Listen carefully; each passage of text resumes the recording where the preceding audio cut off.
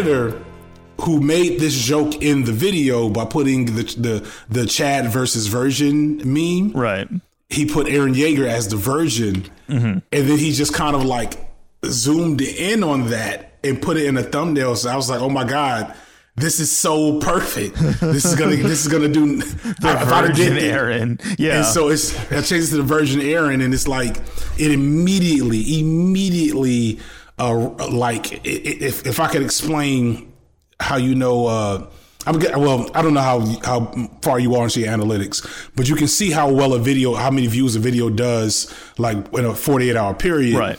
And so it went from getting like 7,000 views in a 48-hour period to getting 20,000 views in a 48-hour period in about a week, and stayed there for about 2 more weeks and brought itself up to a respectable number for what I would have hoped for it.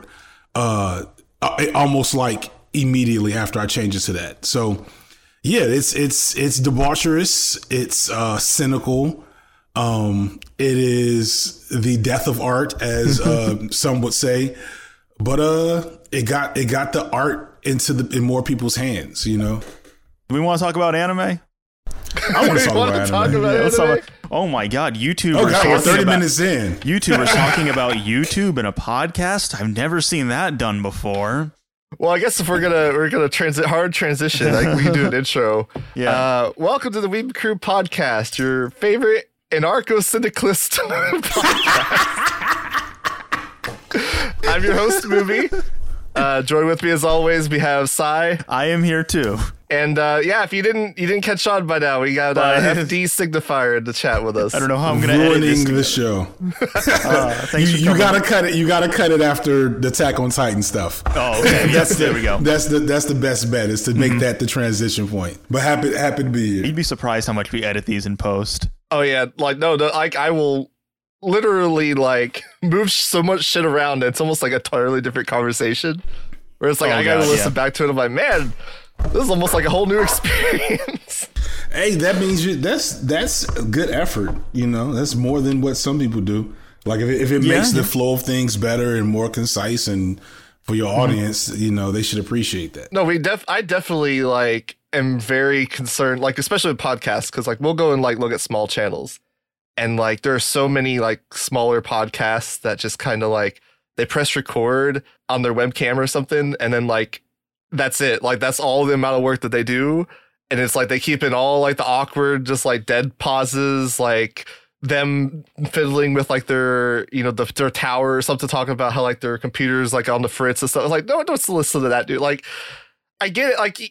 It's a normal thing, but it's I'm very overly concerned with people getting bored or turning off the video or the podcast or whatever, because it's it sounds like it's low effort or something. So yeah, we definitely. You really don't want to talk about anime, don't you? No. It's okay. It's okay. All right. So my favorite anime is Madoka Magica. We'll just start there. Yeah, we're already off. I did see on a podcast here recently that you did say that, and I was like, "Damn, we gotta have FD talk about Madoka Magica." Given my entire persona on Grata is just built around a Madoka Magica. Oh, I just realized that. I just caught that. Yeah, I didn't even notice that's. Yeah. Oh crap! What is her name? I haven't watched it. Mommy.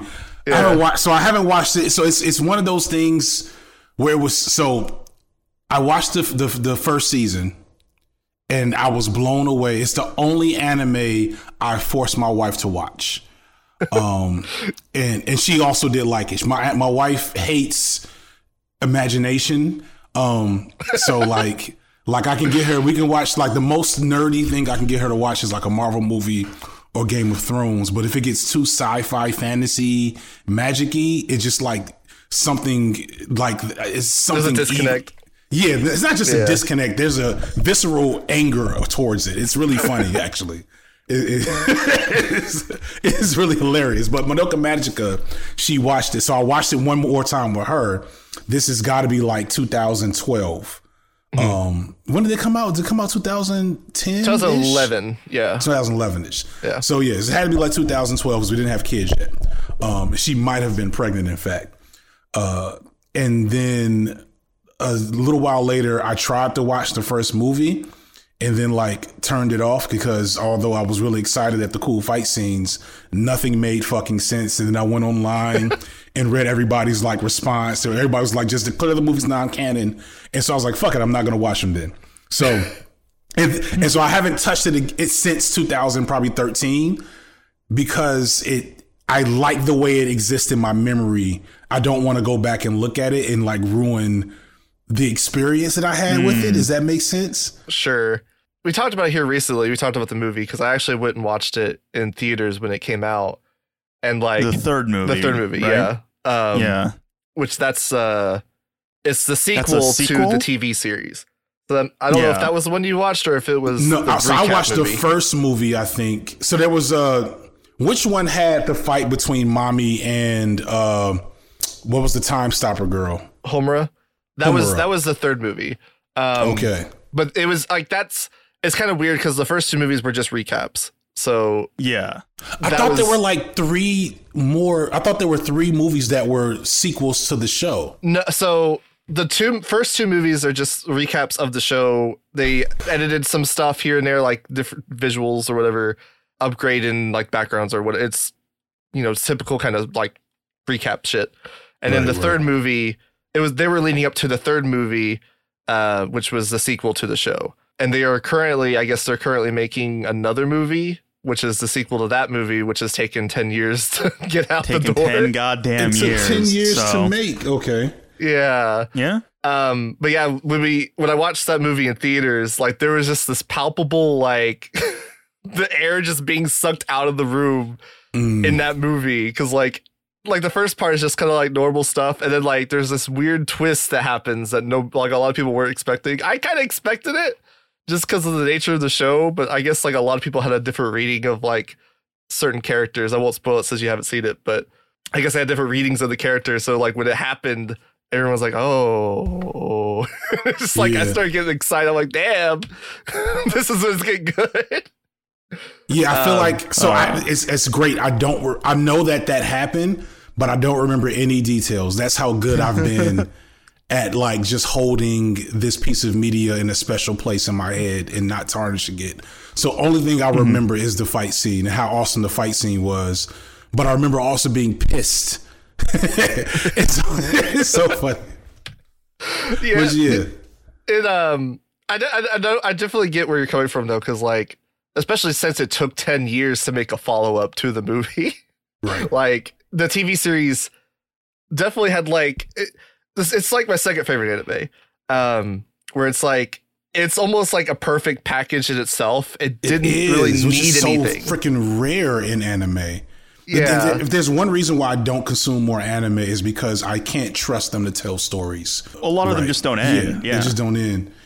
So I always like wait till I know something is done and then maybe find first off, what is done in anime?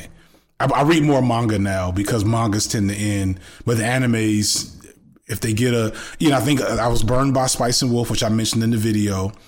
Right. There's so many things I can think of. Although Spice and Wolf was coming back now. Yeah, which is wild. I didn't even know that was a thing. Yeah. It's being rebooted though, right?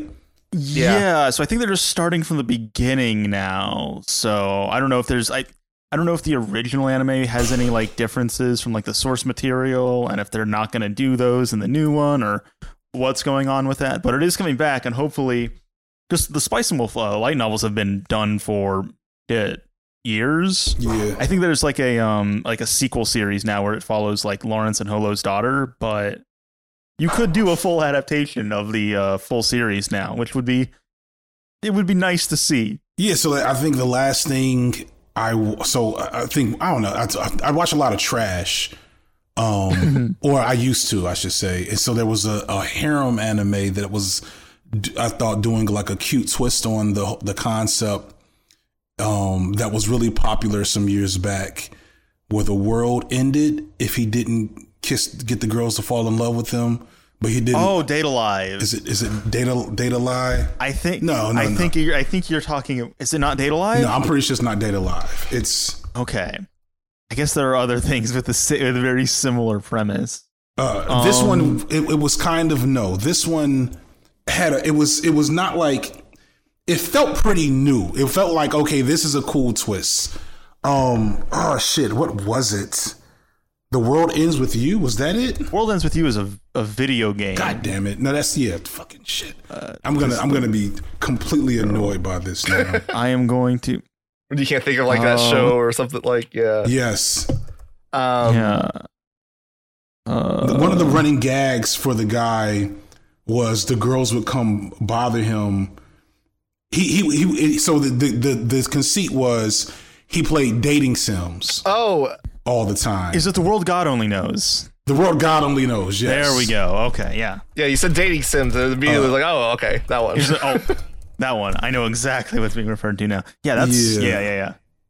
Oh God, I feel old now. When did this come out? That would have been 2011? Has it been that long? 2010?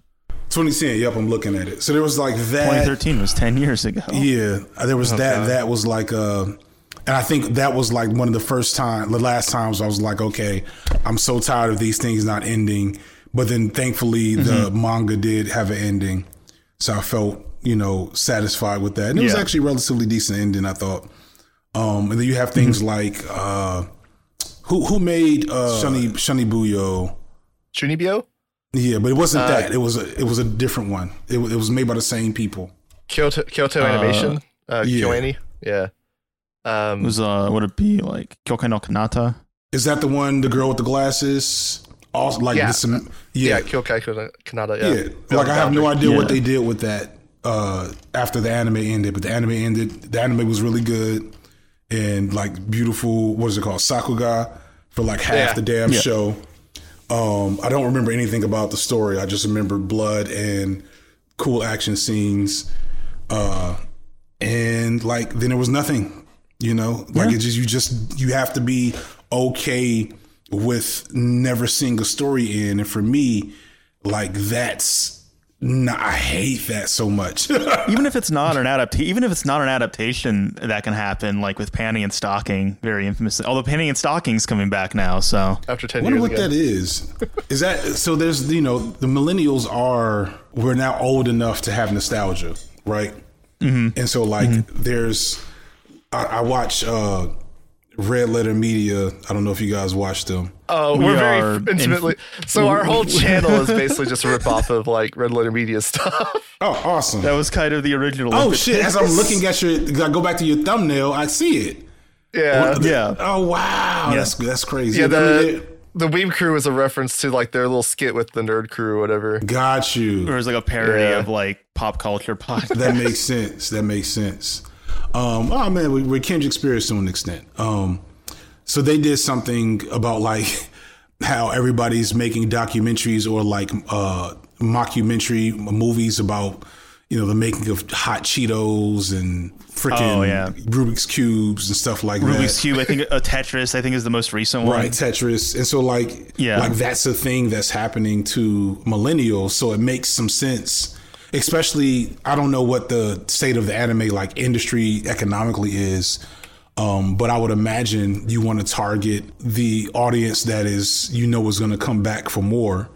So, when people say, there's a Spice and Wolf remake on the way, like, I'm going to check for that, and now I have money to pay for it. The anime industry is kind of unique in a way where people, like, I know in the West, people don't generally look at like entertainment and media the way that the anime industry is kind of built. It's basically kind of built as like this giant kind of like advertising machine for like the source materials, like manga, light novels, stuff like that. So what happens is a publishing company, usually for like a light novel or manga, they will get studios to kind of bid on doing an adaptation of their material. So like a Spice and Wolf is adapted by Brainsbase. They would they're just advertising for the Spice Wolf light novels. So you get that a lot where like they get one season and that's it, because either like the anime just didn't do super well, because like what they determine is like the anime doing well for the studio, where they would go and do more content for like Attack on Titan or something like that. Right. They are looking at like Blu-ray sales, merchandise sales, because they get a cut of the merchandise sales after the anime for a certain amount of time. I don't know how the logistics of all the contract stuff work. So they're looking at stuff like that. So like something like a Kyokai no Kanata, the KyoAni one, they're a bit of a different situation because they usually publish. They're adapting their own stuff now. So a lot of their stuff. I feel like that was an anime original, wasn't it? It's based on a light novel, but it's based on something.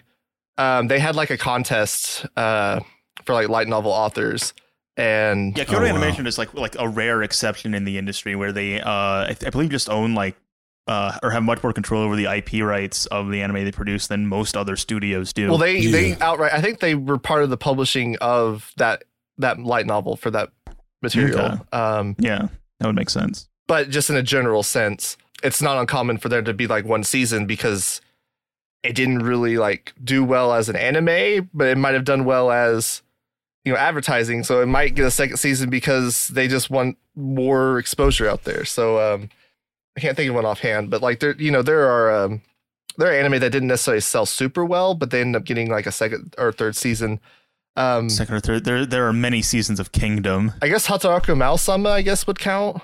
Like Hataraku Mao-sama. It didn't necessarily do super well, but it ended up getting more seasons because they wanted to, like, I guess, advertise like the end of the manga, the light novels or something. Oh yeah, that's another one. I forgot about this one.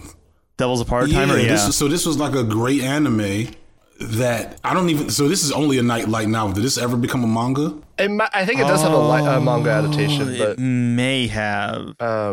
A lot of them tend to. If they get an anime adaptation, they usually tend to also have a manga adaptation at some point. Yeah, it does have a manga adaptation. But the manga is probably like unfinished though. Yeah, it's still publishing. It says.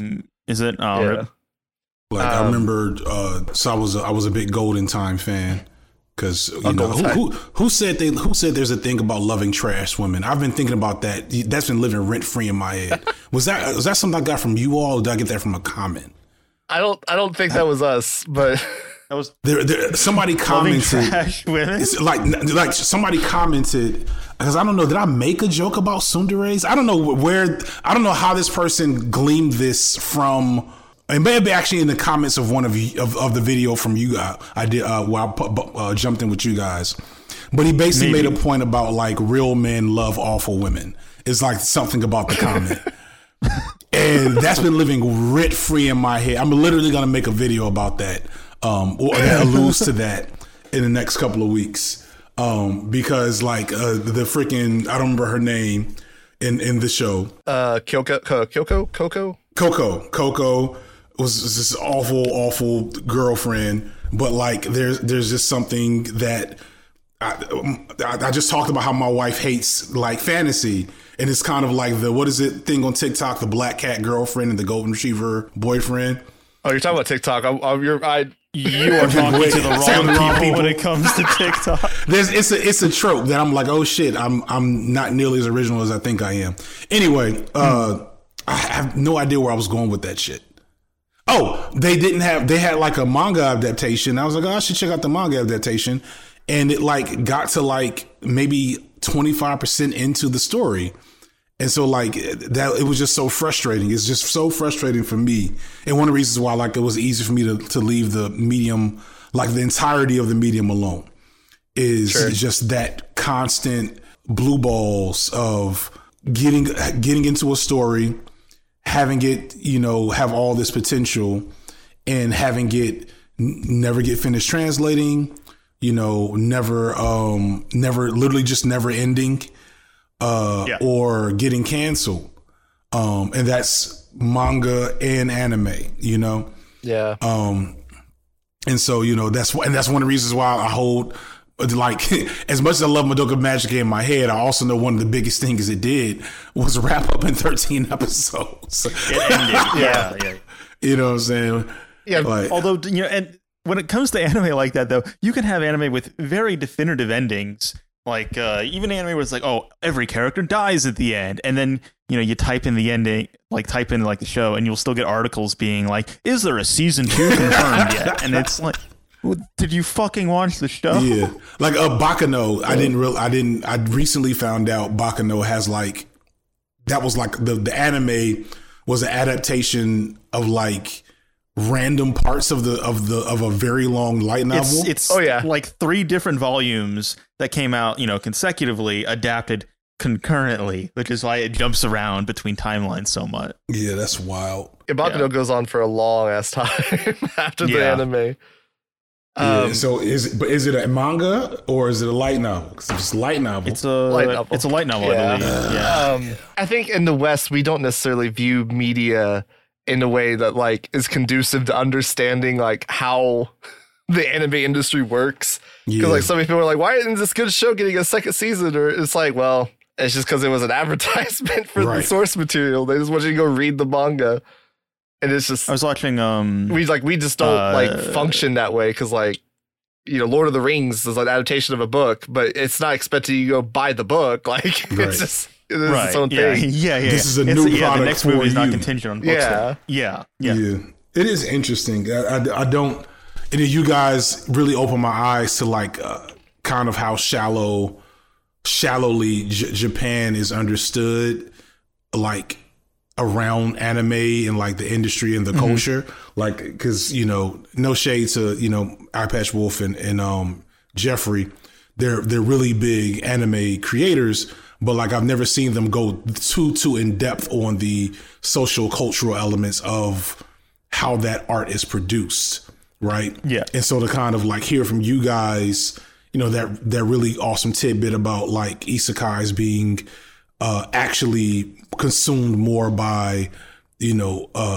adult, middle adult men was kind of like made me rethink of the whole context of like what that genre, what people are getting out of it. Yeah. We're actually working on a video right now where we're talking about zombie media compared to like isekai. Cause like it's zombie media is almost like the Western equivalent of like isekai when you kind of think about it. Yeah. Like they both kind of stem from like this like late stage capitalist kind of like critique of like consumerism, stuff like that. They're both like escapist fantasy. Yeah. They're kind of oversaturated in a way. Like people complain about it, being overly fucking Walking Dead. Yeah. But yeah, they kind of like, the premise of the video is we're talking about there's a new anime that's out that's a zombie anime, and the premise is us like saying it's like an isekai, because it's. I was joking that it is because the idea is like the zombie apocalypse happens and the main character is like, cool, I don't need to go to work tomorrow. Like it's very like, I don't want to say like shallow, but it's a very like surface level like it's very much like in your face with this like critique of like. It's not subtle. Right. Yeah, it's not subtle. I should have said that. Where it's like critiquing like the black companies in Japan, how they're basically like turning their workers into zombies in a way. And then like the zombie apocalypse happens and this worker who was essentially a walking zombie in modern Japan is now like living his best life because he's not working for this black company anymore. He's no longer like working. He's no longer living in his office basically after doing like 24-hour work days, essentially. That's so wild. It really is. It really does show you kind of like how culture influences art. Because like so much of that is, we complain about our work culture in America. And I made that comment in the video, like Japanese air quotes does capitalism well. But then you recognize that also what that really means is, and so like that goes into their art. But it's lost in translation. I'm not even lost in translation. It's lost in inception, because of these cultural, like everybody can get Shonen Boy wins against the odds, right. That's pretty universal, but apocalypse happened and man is relieved because he doesn't have to go to work is you can get it. I can see that working in the West. But I imagine that it's a much more salient thing in a place like Japan where the work culture, where there's literal, like they have a term for, what did you call it when you die at work? Dying of overwork. Yes. Like there's a term for that. And that is like mind blowing to me. and also in a I guess a gross, cynical way, extremely intriguing. And I would love to read media that comes out of that experience, you know? Right. Yeah. I think an interesting example of this, kind of going back a little bit, is even like Death Note, I think, has this to an extent where like Death Note is coming out of like the mid 2000s of Japan, where you have these like a lot of these like neoliberal economic reforms that are essentially, you know, more or less pitting kids against each other as soon as they graduate high school in terms of getting jobs in the workforce, and how that's kind of reflected in a series like Death Note, where you have these like, you know, young adults competing against one another and basically trying to use the rules of the system in order to get an advantage over everyone else. Right. Yeah. Yeah. They kind of led to like the rise in they call them like death game stuff. Like, I don't know if you know or familiar with like Future Diary. Yeah. Oh God, Future Diary. Stuff like Sword Art Online. Like, all of that is kind of from the place of like that ethos of like these millennials who are like, the older millennials, I guess. I'm trying to think of like timeline wise where it kind of fits. Who kind of Future Diary would have been, I'd have probably been in my late 20s. Oh, I mean, like Future the creators. Like these later, like older millennials who are kind of coming out of the quote unquote like lost generation, the economic lost decade. And kind of finding their voice in creative media or whatever, how they had to like compete with each other and stuff like that. Like, that's very much from that ethos of like feeling as if you have to compete with like other people who don't understand the system, who are just kind of thrown into the system that's very much do or die. And it can feel like, you know, for them, it can feel like if you don't get into the best college or the best high school, like your entire life is over because you already are starting at a position that's much further behind than everyone else. It's interesting because it's like a lot of like anime stems from like a place, which I would never claim, right, that I'm the best at like being able to separate, you know, it as a piece of media, like my entertainment, my enjoyment of it, and then it is like almost like this meta aspect of like examining it from like a cultural lens. I'm not the greatest at that in the moment. Like, there are so many shows I've watched that I'm like, man, this fucking sucks. Like, but like, there's and then somebody comes back and explains something incredibly profound about it. Yeah, actually, it's like, oh, that's interesting. But yeah, I mean, it was one of those things where it's like something can be interesting in regards to this, but that doesn't necessarily mean you have like any obligation to like it. Yeah, like the guy that we actually had on with us during the stream, Joe, Pause and Select, he was very inspirational, at least to like me, and I think a lot of other people kind of in the space, for kind of helping people kind of open their eyes to looking at stuff like that. His content is very much based around like a cultural lens. He talks with a lot of these authors of like otaku kind of studies and stuff like that, like Patrick Gilbraith or whatever. He talks to them, did interviews with them. He made content around like their kind of stuff. It was very, I guess, like impactful for me, where he would talk about something like Police Twin, Onegai Twins, or like Twins, Dagashikashi, or like a Mama no To, whatever that fucking show with the girl and her single dad or whatever. A lot of those shows I watched and I didn't really like them. So like, since I didn't like them on the surface level, I didn't really get engaged with them on that kind of like deeper level. But he kind of like really delved into like these elements that I didn't like, obviously, since I wasn't engaging with on that level. Didn't ever think about while I was watching it. And I really like admire that about like his content of like, he enjoys like Onegai Twins and stuff like that. So he's engaging it with it on a different level than I am. But like, just the fact that he's able to talk about these shows that I was ready to kind of like write off and present like this like different angle and like this greater appreciation. Cause like, that's kind of what I look for in like content, right?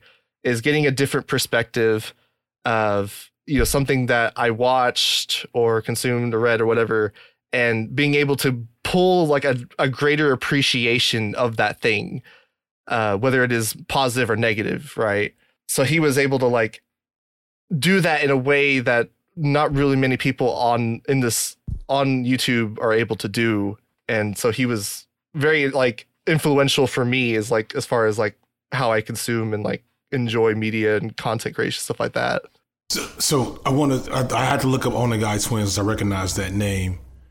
So I'm going to completely derail. Mm-hmm. That was I just want to say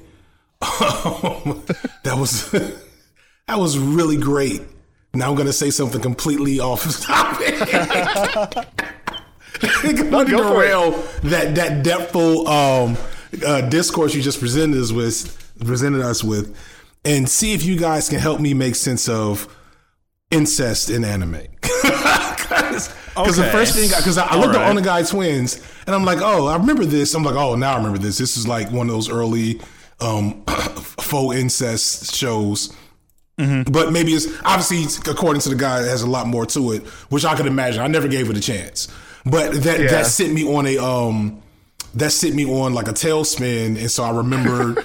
What is it? Oriemo, I think was the first. Oriemo was the first like really big one, and I don't know if it was always there and it just became more visible, or if Oriemo's success created so many copycats. But like there's a huge, but then that's also bled into like American pornography.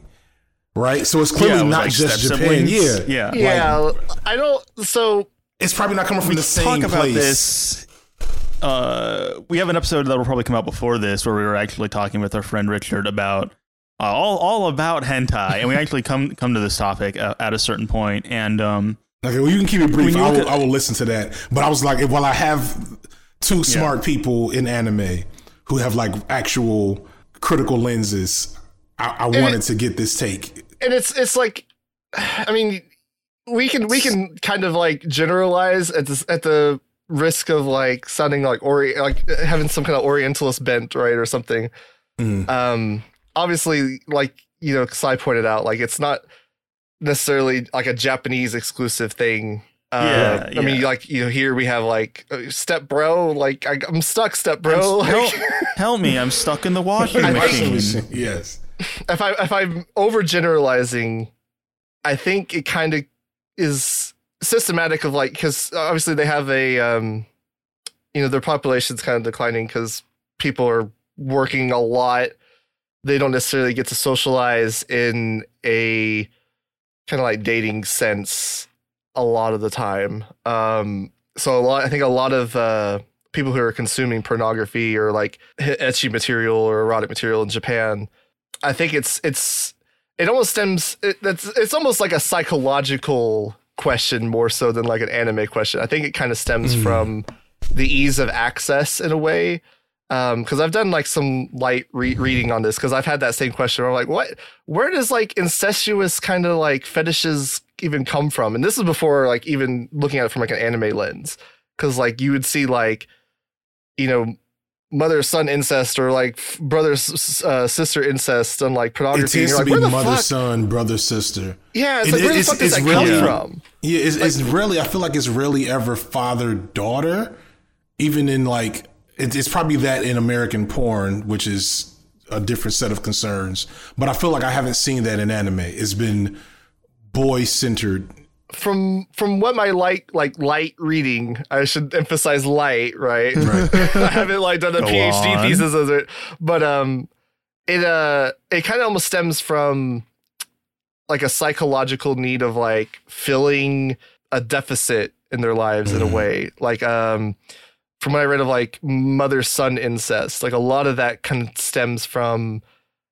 It can stem from like a lack of like a strong maternal figure in their life. Where it's like they, as like grown men, they know how to engage with women in like a sexual sense, but not necessarily, they don't really have that bond of like intimacy. Right. Like it's not necessarily that their mother was absent, but she might have been, quote unquote absent as far as like presence in their life. Like at the time, like, maybe she was, drug addiction or something, whatever the case may be. It might also come back like it's what you all are making me realize is how not to derail too much further into leftist gobbledygook, but how deeply capitalism serves as a catalyst for the way what their art has to say. You know, like because what I'm hearing, you know, I would imagine, especially in Japan, is less likely to be like drug addiction and more likely to be overwork, you know, or the nature of having to work all the time. Unlike in the West, for the most part, that being something you don't buck, you know, and then you can't complain about it, both as the mother and the child. Right. You know, I can have a knockdown, drag out. My kids can call me out. Dad, you've been in the computer too long.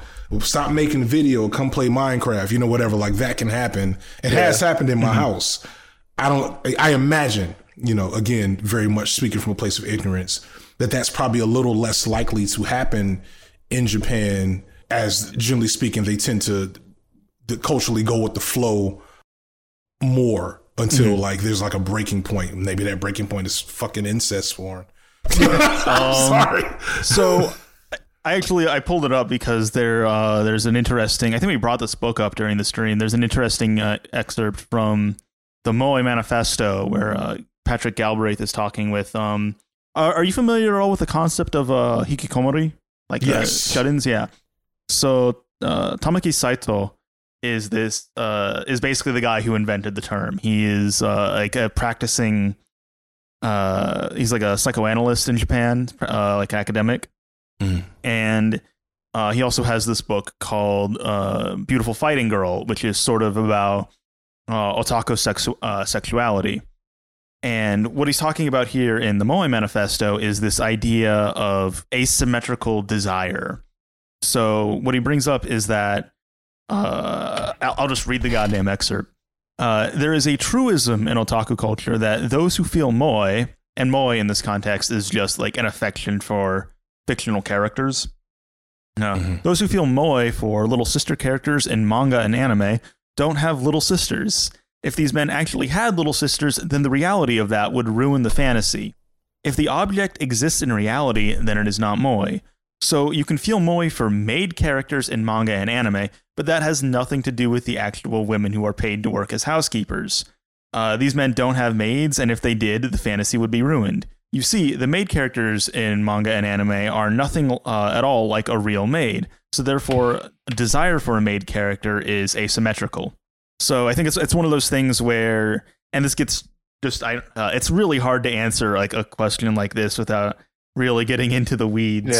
Because there's also like elements where it's like database consumption as well, where it sort of like becomes, because like incest is such a trope, it's not really consumed as incest, but rather is consumed as a trope, almost like a sort of like a Baudrillard simulacra kind of thing, where it's done so many times that it no longer really reflects reality in a clear way.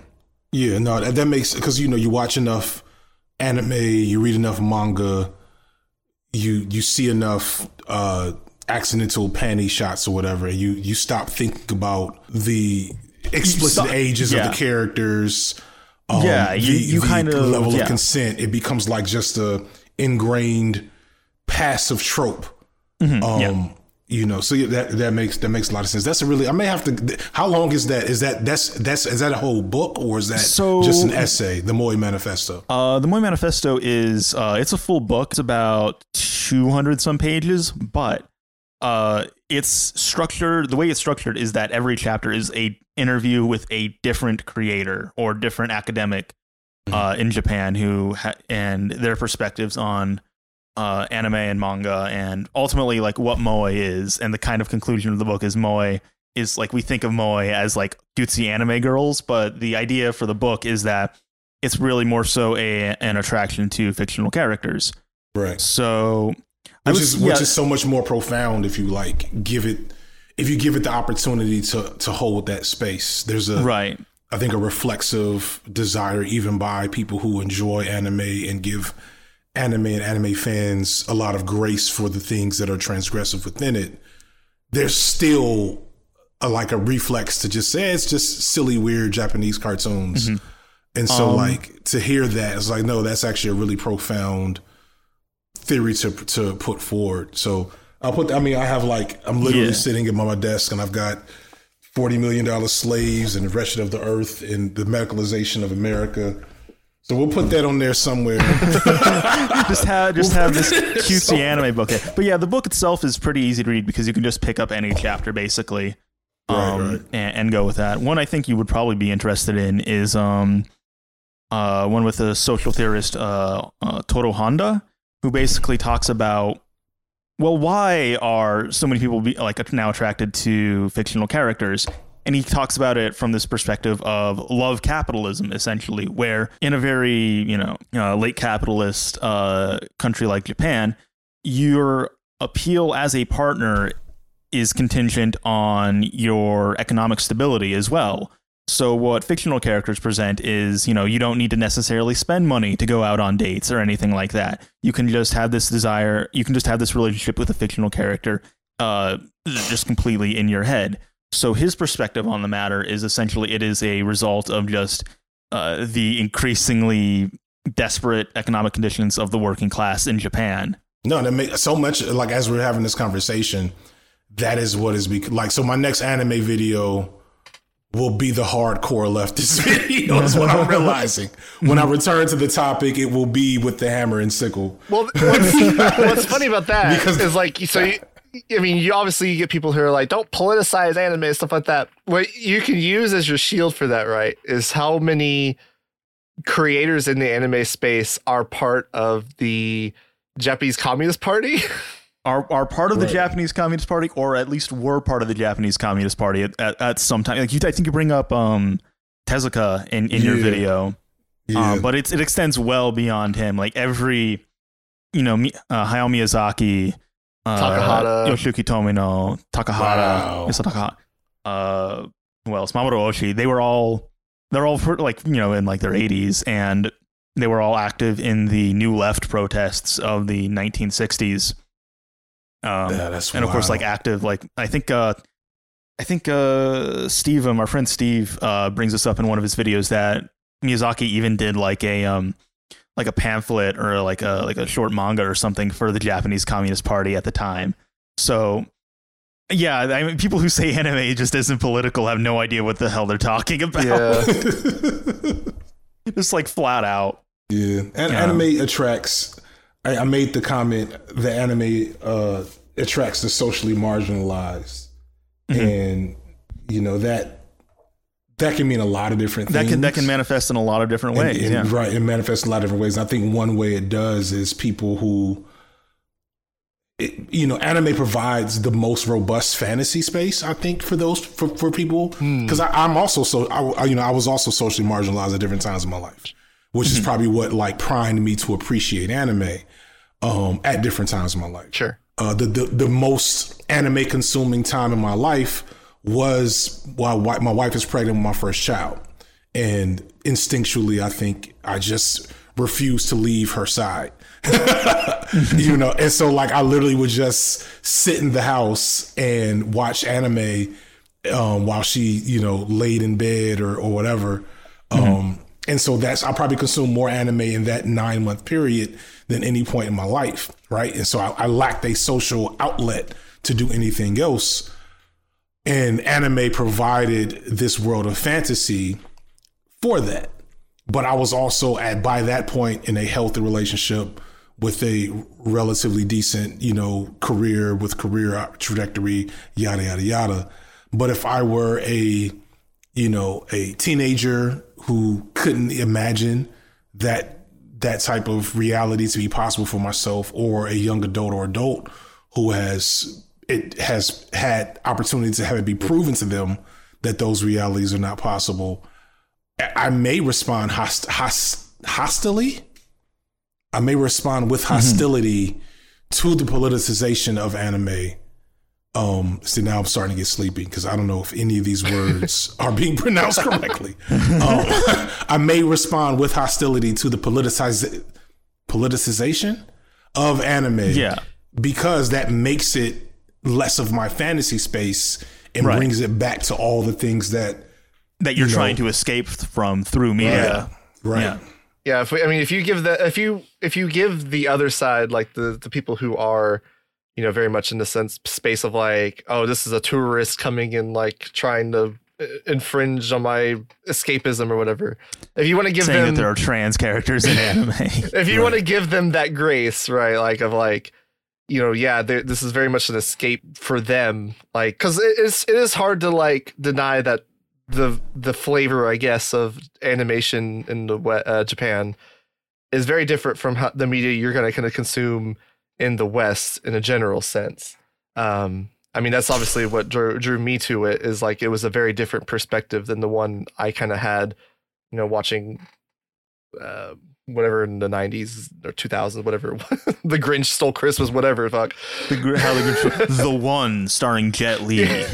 Oh, Lord. But it's very much a different perspective. And so, like, if you are disconnected from that reality of like where it's kind of coming from them as in a creative way, it's very easy for you to just take that and put it in its own like vacuum and just think it's like apolitical. It's just this, canvas of like escapism for you.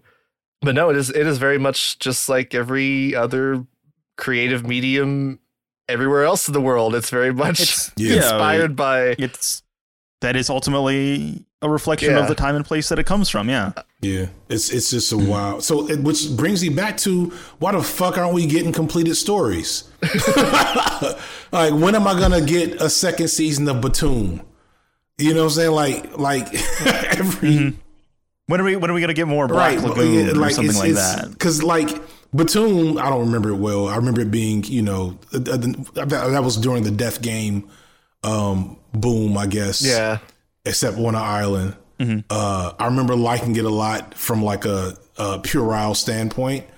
And it probably, if I went back and read it and or watched it with a critical eye, I would probably catch some, I remember that being subtly anti-capitalist in its overall messaging, like most Death Game, stories tend to be, even in the West. But did it ever fit? Like, I guess what I'm trying to get at is, what happens to the creator in this? Or is that just the churn of capitalism? Because I couldn't imagine being in a situation where I have this idea, I have this thing in my heart that I can't complete.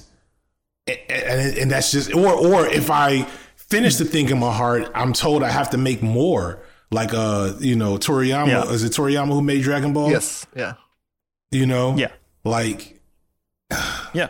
What does Oda do after One Piece? After that's over, it's like, where do you go from there? We see that directed with Kishimoto, right? The guy who created Naruto. Like, when he finished, what did he do? They wanted to make more Naruto kind of stuff, and he kind of pushed that onto his assistant. I think what is his project? He's got like a different project coming up here soon, doesn't he? And he's done some stuff out aside from Naruto, but none of them hit the level of success Naruto did. Like, you don't hear about it really. Yeah, that's an interesting question. Right. So another, so you guys just have to just suffer me as a wet behind the ears noob otaku. How often do these creators who make these legendary things, how often do they have second seasons? And not second seasons, like second hits. In the manga space, it's definitely rarer. Yeah. Typically there's, like, I think of like a Nisekoi, for example. Like, the creator of that had a manga before that was much different from Nisekoi. It wasn't a harem anime. It was like almost like a battle shonen in a way, kind of like it had a creative setup and everything, and it did not do well at all. And so it got canned, and then he created Nisekoi, and then that ended up being a hit. I don't think I haven't heard anything he's done after Nisekoi. That's not necessarily to say that I'm not like looking at Toki Doki. I'm probably butchered that. And then Ino Genten, which looks like the same thing. I don't know what's going on. But yeah, it's the two examples I can think of like, creators who have had like massive success across like two fairly large stories would probably be Togashi with Yu Yu Hakusho and Hunter x Hunter, and then Toriyama with Dragon Ball, and then before Dragon Ball there was Dr. Slump, which was incredibly popular. And then Toriyama's also done like all of these like other like smaller like one shots and stuff, and done like designs for so many video games. But there are a few mangaka that almost have like more moderate success. Like they're not hitting as big as like, I guess the author of Chainsaw Man. Yeah, author of Chainsaw Man. He had Fire Punch before that. He had Fire Punch, and he's had a fair amount of success doing just these like more experimental short stories. I was thinking more. The one who came to mind was Shuzo Oshimi, the author of Aku no Hana. He's had quite a bit of success doing, like, he's done a lot of. Oh yeah, I know that guy. I know Aku no Hana. He did do something else with a similar energy. Well, he's had a lot of success with almost like body dysmorphia, psychological horror, because he did one with the mother, right? After Aku no Hana, yeah. Yeah, he did the Blood on the Tracks. I think it was. I think iPatch Wolf did a video on that. He did. And then he also had Bokwa Mari, which is a story about like a guy who, or seemingly a guy getting minds Freaky Friday'd with like a teenage girl. It's not quite that, spoilers, but and he had Okari Alice, which is very much just like an exploration of like gender identity. So he's had quite a few successes, kind of not necessarily having like doing like the same content, but kind of having a similar kind of through line of ethos of like exploration of these kind of psychological things. Yes, interesting. Cause so is it like, can you even, cause like I imagine, right, in my dream of dreams, I go from, YouTube and Foreign Men, Foreign Land, we talk about making it out the hood, which is basically making it out of YouTube, and like being able to, write for like bigger, traditional media projects, right? So I have 3 ideas for documentaries.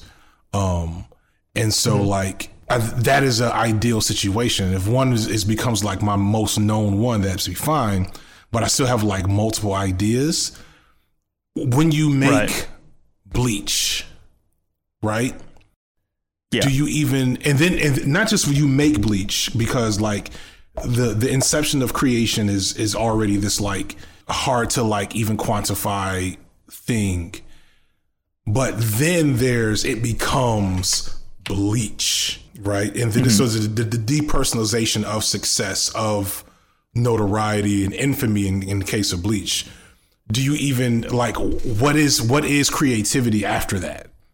And is kind of a question. Often one thing that blows my mind, I don't know how much you guys are into music, but like the amount of like great albums that we've gotten from people who are in their early 20s. I think about Lauryn Hill. I think about Nas. I think about, to get out of hip hop for a second, like Tool. I'm a big metalhead to an extent. Early Metallica. These guys are like in their early 20s, late teens, and they're making music that I'm still listening to today. Right? Right. How the fuck do you do that?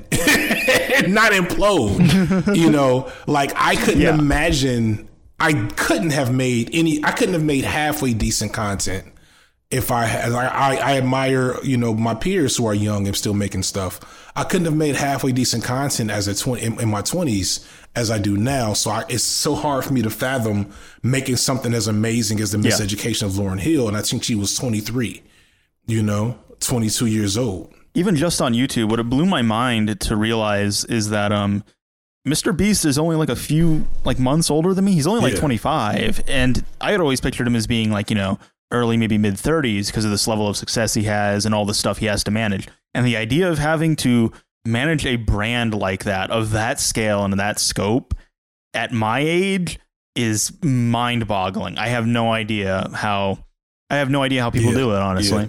I don't know. To me, I guess it just seems like it's like a culmination or like a meeting of just like these sort of like happenstance and like, because like you think of like a Nirvana or something, or trying to think of all the members of the 27 Club, essentially. Yeah, like their art is very like raw in a sense, where it's like it could very well develop and like refine itself as they get older, but like there's like this weird kind of like meeting point of like that kind of like raw energy and like I don't want to say like amateurness, but like, you know, they're not quite as refined as they could be later on.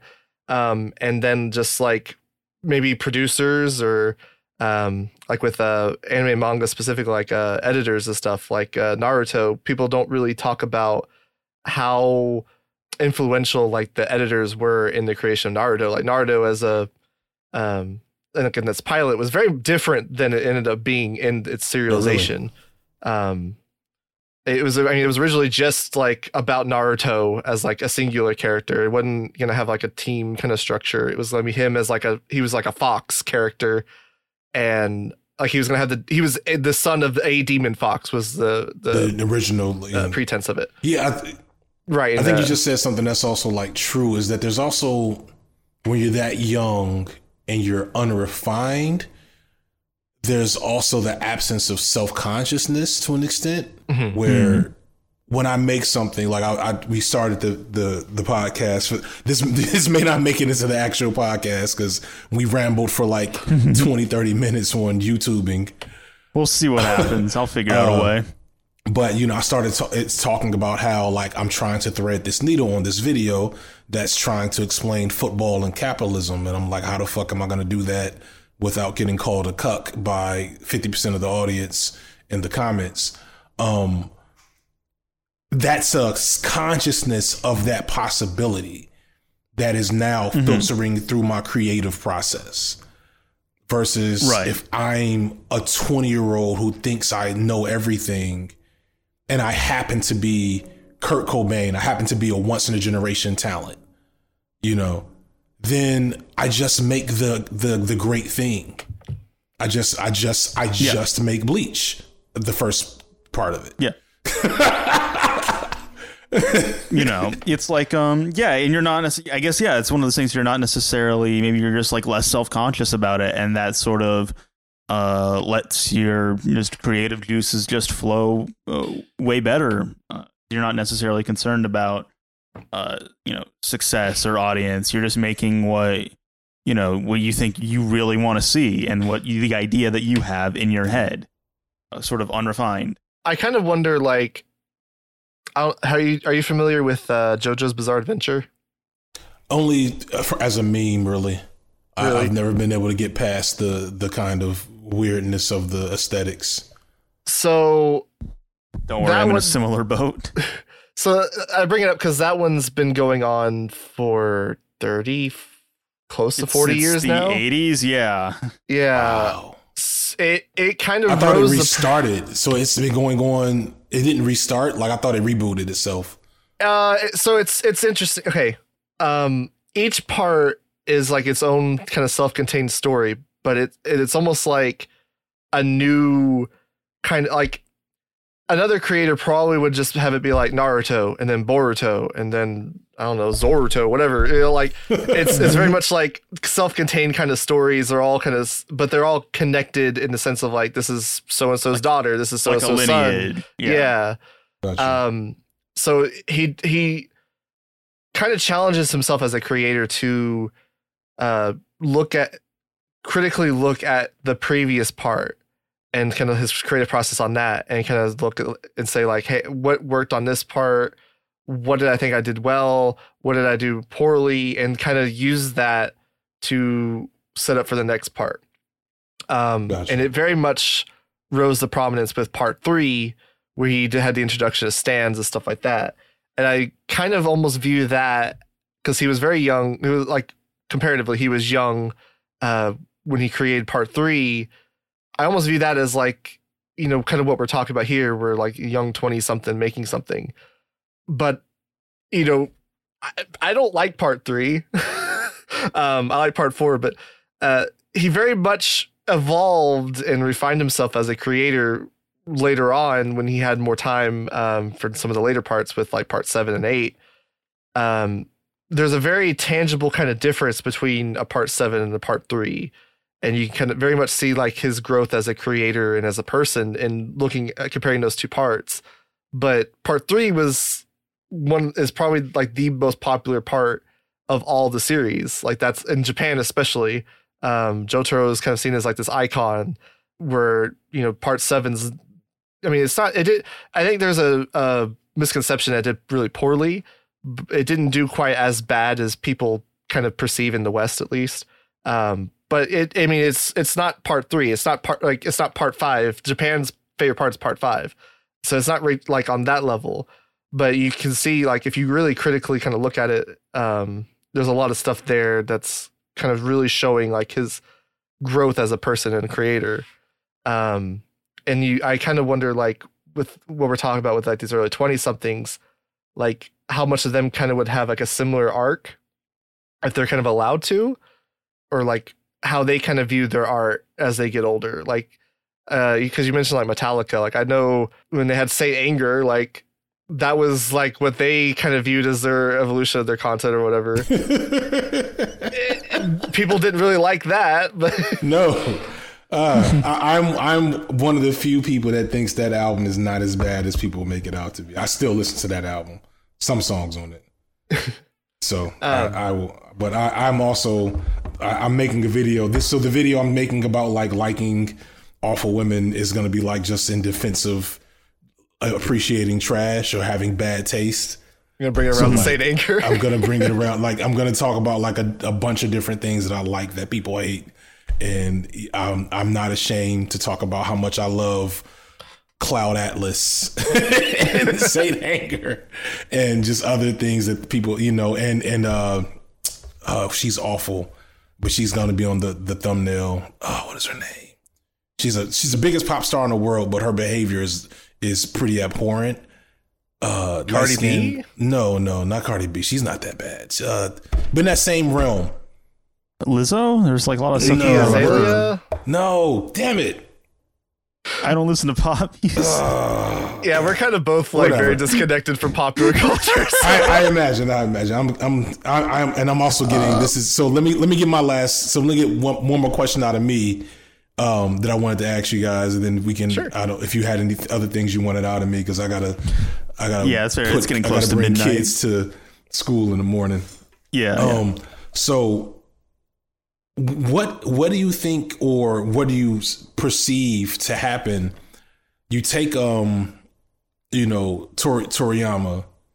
he makes Dragon Ball, or you just mentioned the creator of Naruto, and you make this amazing thing, and you have a story in your head. Hell, the people that did Madoka Magica, like I imagine that it was not supposed to go to a movie, right?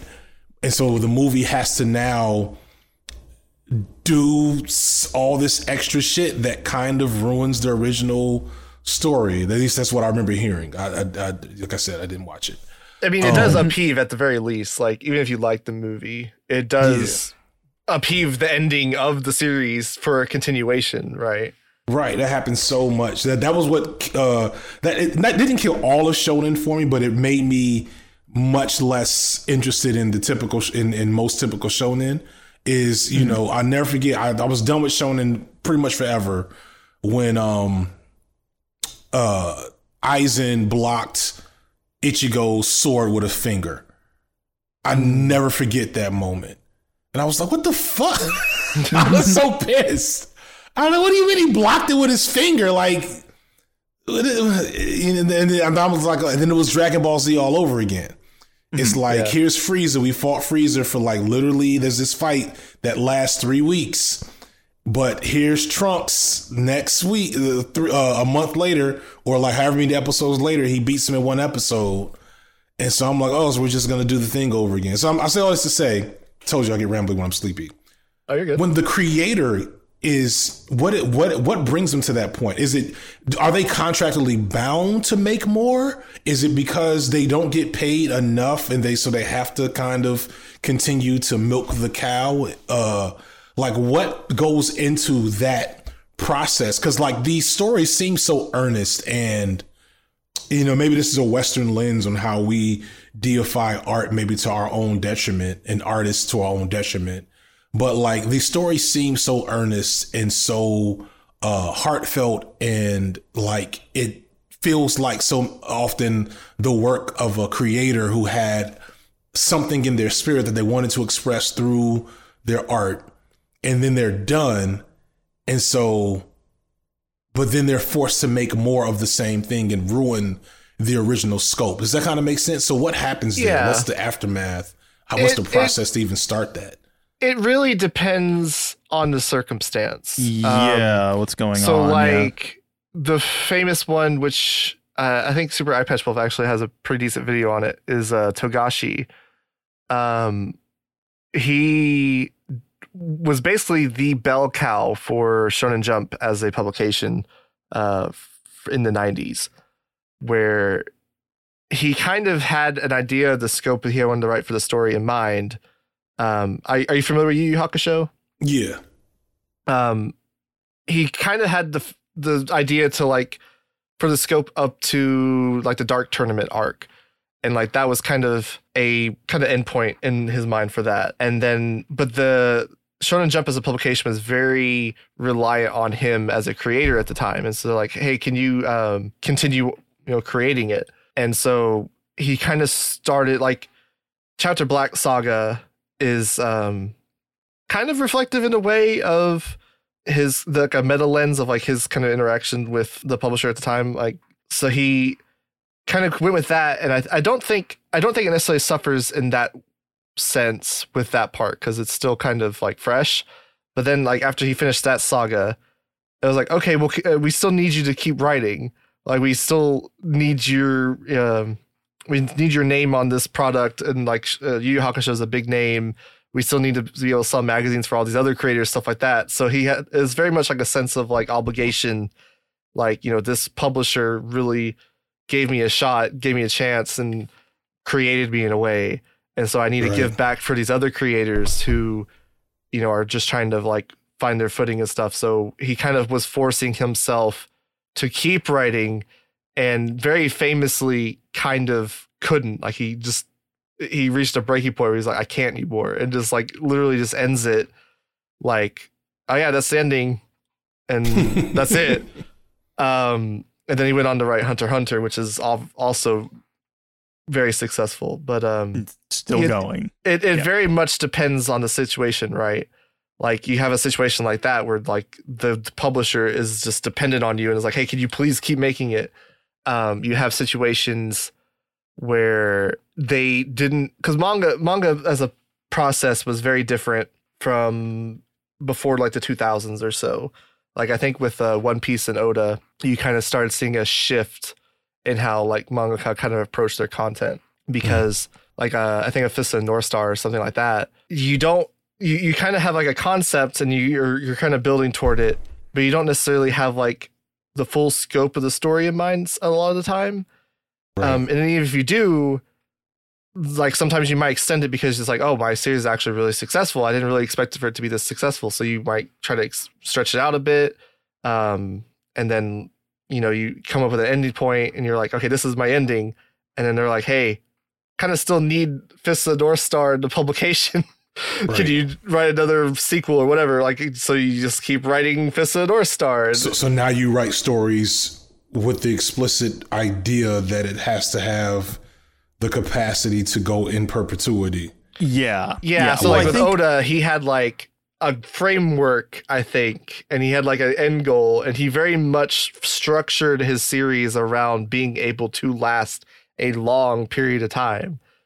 And I think you see that a lot more now since the 2000s, which kind of will lead to stuff like getting canceled, and then you never get to know what happened to whoever or whatever. Right. But I think what you're seeing now, though, is that you're not really seeing this sort of very like the built-in sort of longevity necessary for a lot of big shonen manga. What you are seeing now are stories that are comparatively short, and they do end. Like Attack on Titan ends, Demon Slayer ends, My Hero Academia is very close to ending. 𝘋𝘌𝘌𝘗, Hell's Paradise, which I think just got an anime. Was it this season or last season? Last season. That manga ended in 2021. So I think you are seeing a sort of paradigm shift now, where things I would say things are almost being constructed more like a Full Metal Alchemist, where it is just ultimate. There is an end goal. There is like a way to end the story, a way out, and then once it's done, it's done.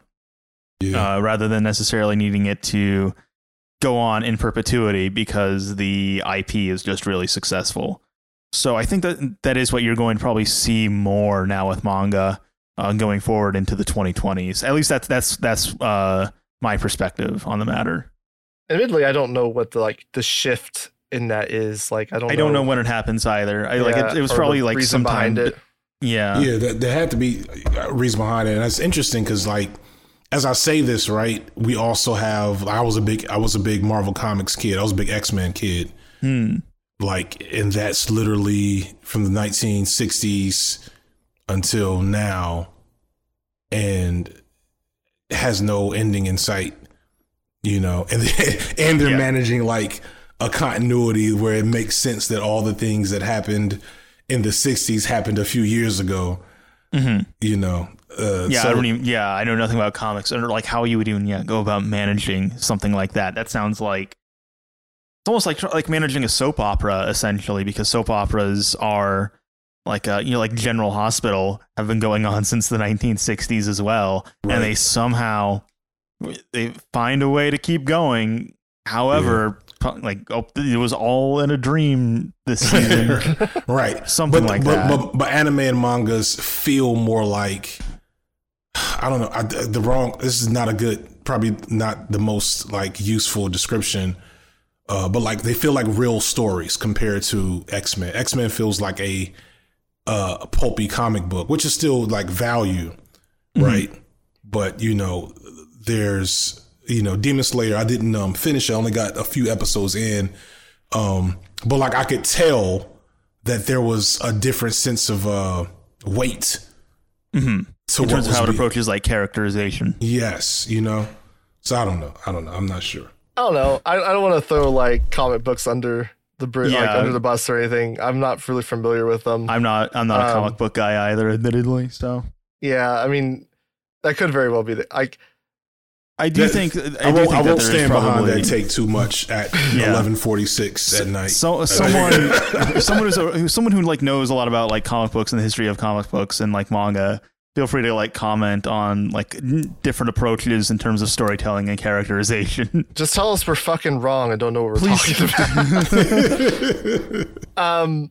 So I did want to ask you, because like we kind of touched on it, I think, in the stream where we, and I think I've touched on it here a little bit. We very much value like different perspectives when it comes to like media analysis and like kind of getting a different lens. I think my first video I talk about like being able to have how valuable it is to be able to hear somebody from a different reality that you're living in, essentially. Which kind of ties into what I was talking about in the video, but kind of be able to present their perspective as far like in really kind of enhance your enjoyment or engagement or something.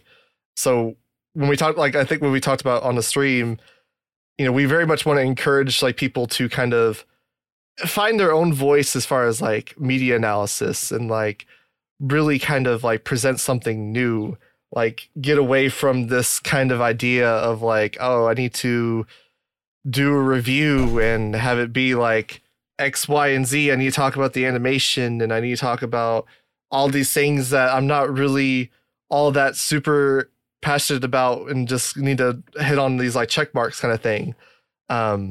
Very much I want to see more content that like goes out of its way to really kind of give you insight into something that you might not have thought of. And like I try to do research, when we have guests on, and I try to like watch their stuff and stuff. So I've been watching a lot of your stuff lately. Awesome. Thank you. Yeah. Like Please watch the new video. It's tanking. But go ahead. I'm sorry. Oh, I watched that one on like 3 different accounts. So you got like at least 3 views from me. I mean, you know how like fucking YouTube is with your brand accounts and shit. So you got at least 3 views. Got to pump up that retention.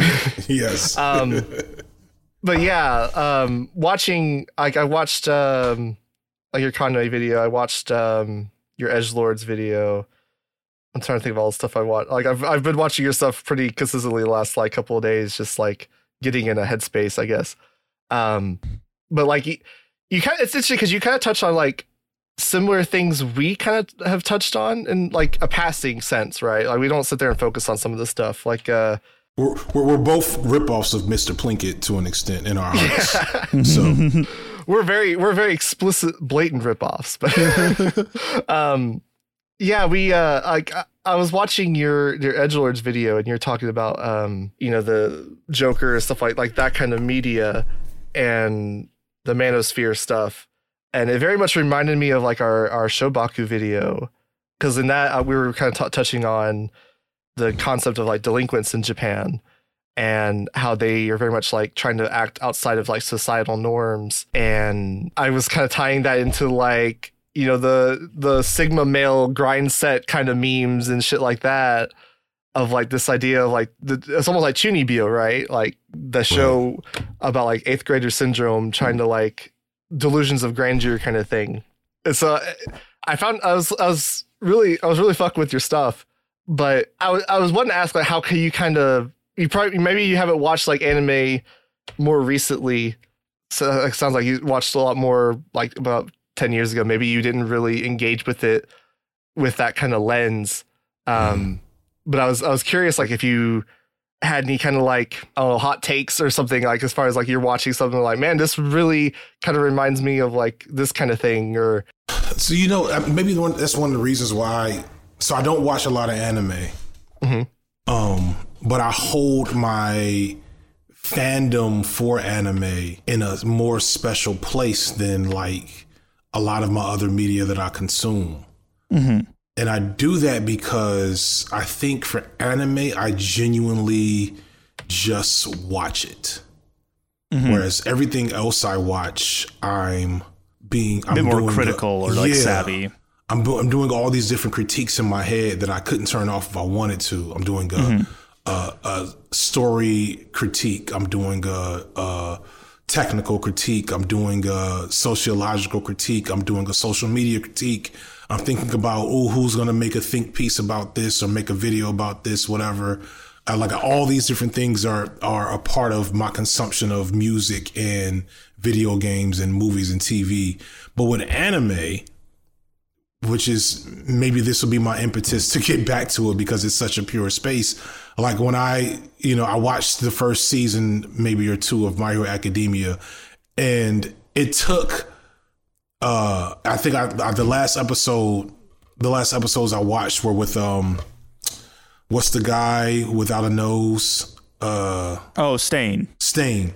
Yeah. And so Stain, I know now, is like this explicit critique of the inherent fascism of like modern policing, right? I didn't think about that shit when I was watching it. I was thinking, where's this motherfucker's nose? What happened? Right? What happened? Why is he so angry? Deku's such a nice kid. Like, it's like, it just made me realize that when I watch anime, I just purely entertain and enjoy and indulge. And I think now that I'm thinking about that came through the video. Because in the video, I was talking about one of the things I wanted to like speak to was the pure place of joy that young men have in anime that they often can't find in other mediums of entertainment, because other mediums of entertainment are forced to say so much more about the consumer. Whereas anime, because it has this like a degree of separation via culture and language, and because it's a relatively insular thing, right? Like when Game of Thrones was happening, that was a ubiquitous thing. You went to work and you talked to everybody at your job, even the people you don't like, about Game of Thrones. Anime, you have to pursue community. And then once you found it, you all are bonded over the experience of enjoying this like thing together. So I don't know. So I say all this to say, I don't know if I have a super critical lens. It's one of the few things, unless it's something like super blatant, like, random blackface in anime or some shit, which thankfully doesn't happen as much. Unless it's something like that, or the, freaking incest and 1,000-year-old lollies, I just watch it and I just take it in and I am amused. And then I kind of let it sit. That's one of the reasons why I haven't returned to Madoka Magica in now almost probably like 10 years is because it feels good when I think about the experience I had watching that piece of media. And that's all I need from it. I did maybe make a blog about like a feminist critique of it because it has such to me a cool angle on there. That may have been one of the few times I did that. But most of the time it's just, this is awesome. This is cute. This is heartwarming. This is arousing, and I leave it there. Yeah. I think it's interesting because I think that's a pretty common thing for sure. I think that's something that we kind of are trying to encourage people to like branch out more. Because we're very active in this space, so it's like we want to see people kind of give more in-depth critiques and more like, be able to give some kind of analysis of like something that we might not have thought of.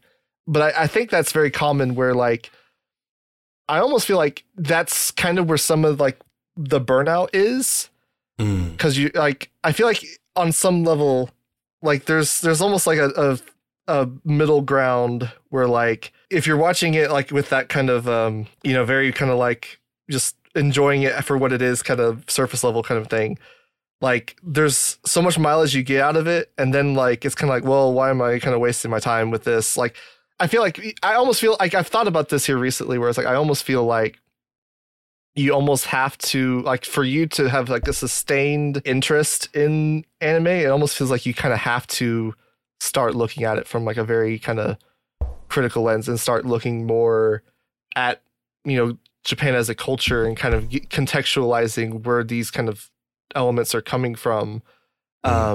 Or else you will kind of experience that burnout. Cause there's so many times where like I see people who are kind of just engaging, which is, it's not an indictment on anybody or anything. It's, this is kind of how it is, right? Like you watch like Dragon Ball or Naruto and you kind of spend your time with it, and then you don't really on. Yeah, you don't really engage with stuff outside of that. There's that. I think that I remember one of the old people talked about, it's called the void or something, where you finish something really good and you kind of feel empty. You kind of feel empty, yeah. And you need something, yeah. Yeah, you need something else. But when I finish something really good in mediums I'm more critical of, I feel excited. So that is true. Like when I, going back to, I don't know if you watched my Black Panther video. So that's I haven't gotten to that one yet. I did. It stand out where I want to go watch it. I'll probably end up watching it this week. Yeah, it's one of my better joints. And it's all about how not being black probably made it less likely that you understood the whole of the movie.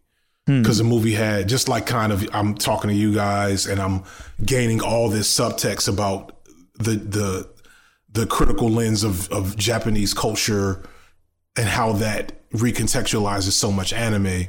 Like there's a huge recontextualization of that movie from a black lens, but because it was like this popular big, Marvel thing, a lot of people didn't do that. And that's literally one of the reasons why I made my channel, was I was frustrated that like, movie critics that I respected were like, yeah, it's a black Marvel movie. That's cool. Or it's a black Marvel movie. Who cares? I'm like, you all didn't notice that Wakanda was actually in the Congo and that the mineral wealth of the Congo was the reason why yada, yada, yada, colonialism, like all these things. I'm like, and so I got, so like when I said that to say, when that movie ended, I joined 3 Facebook groups about it, and we talked for months about these different metaphors and levels of analysis of the film. And so I never felt the void, versus like, when you finish something, a season of an anime and it doesn't have another season to it, and you're like, and then you're like, I never want to be like that again. Yeah. You're just left with your feelings, and that's it. You're like, well, fuck. Yeah. Well, it's getting close to midnight now. We've been recording for about 2 hours. You guys got me good. This is yeah. I did not say anything cancelable. Time for the real hard hitting questions, though. All right. Are anime characters white? No, Jesus. unless they're explicitly white in the show. So Aaron Yeager is white. That's one mistake from the fucking movie from Ro Ramden dragging Aaron Yeager, is that she called him non-white. No, Aaron Yeager's white. But the rest of these motherfuckers are fucking Japanese. They're Japanese. And if you ever in your fucking life shit talk a black cosplayer by saying insert X Japanese character isn't black, please understand they are also not white. The vast majority of them. Vast majority. You're just being an asshole.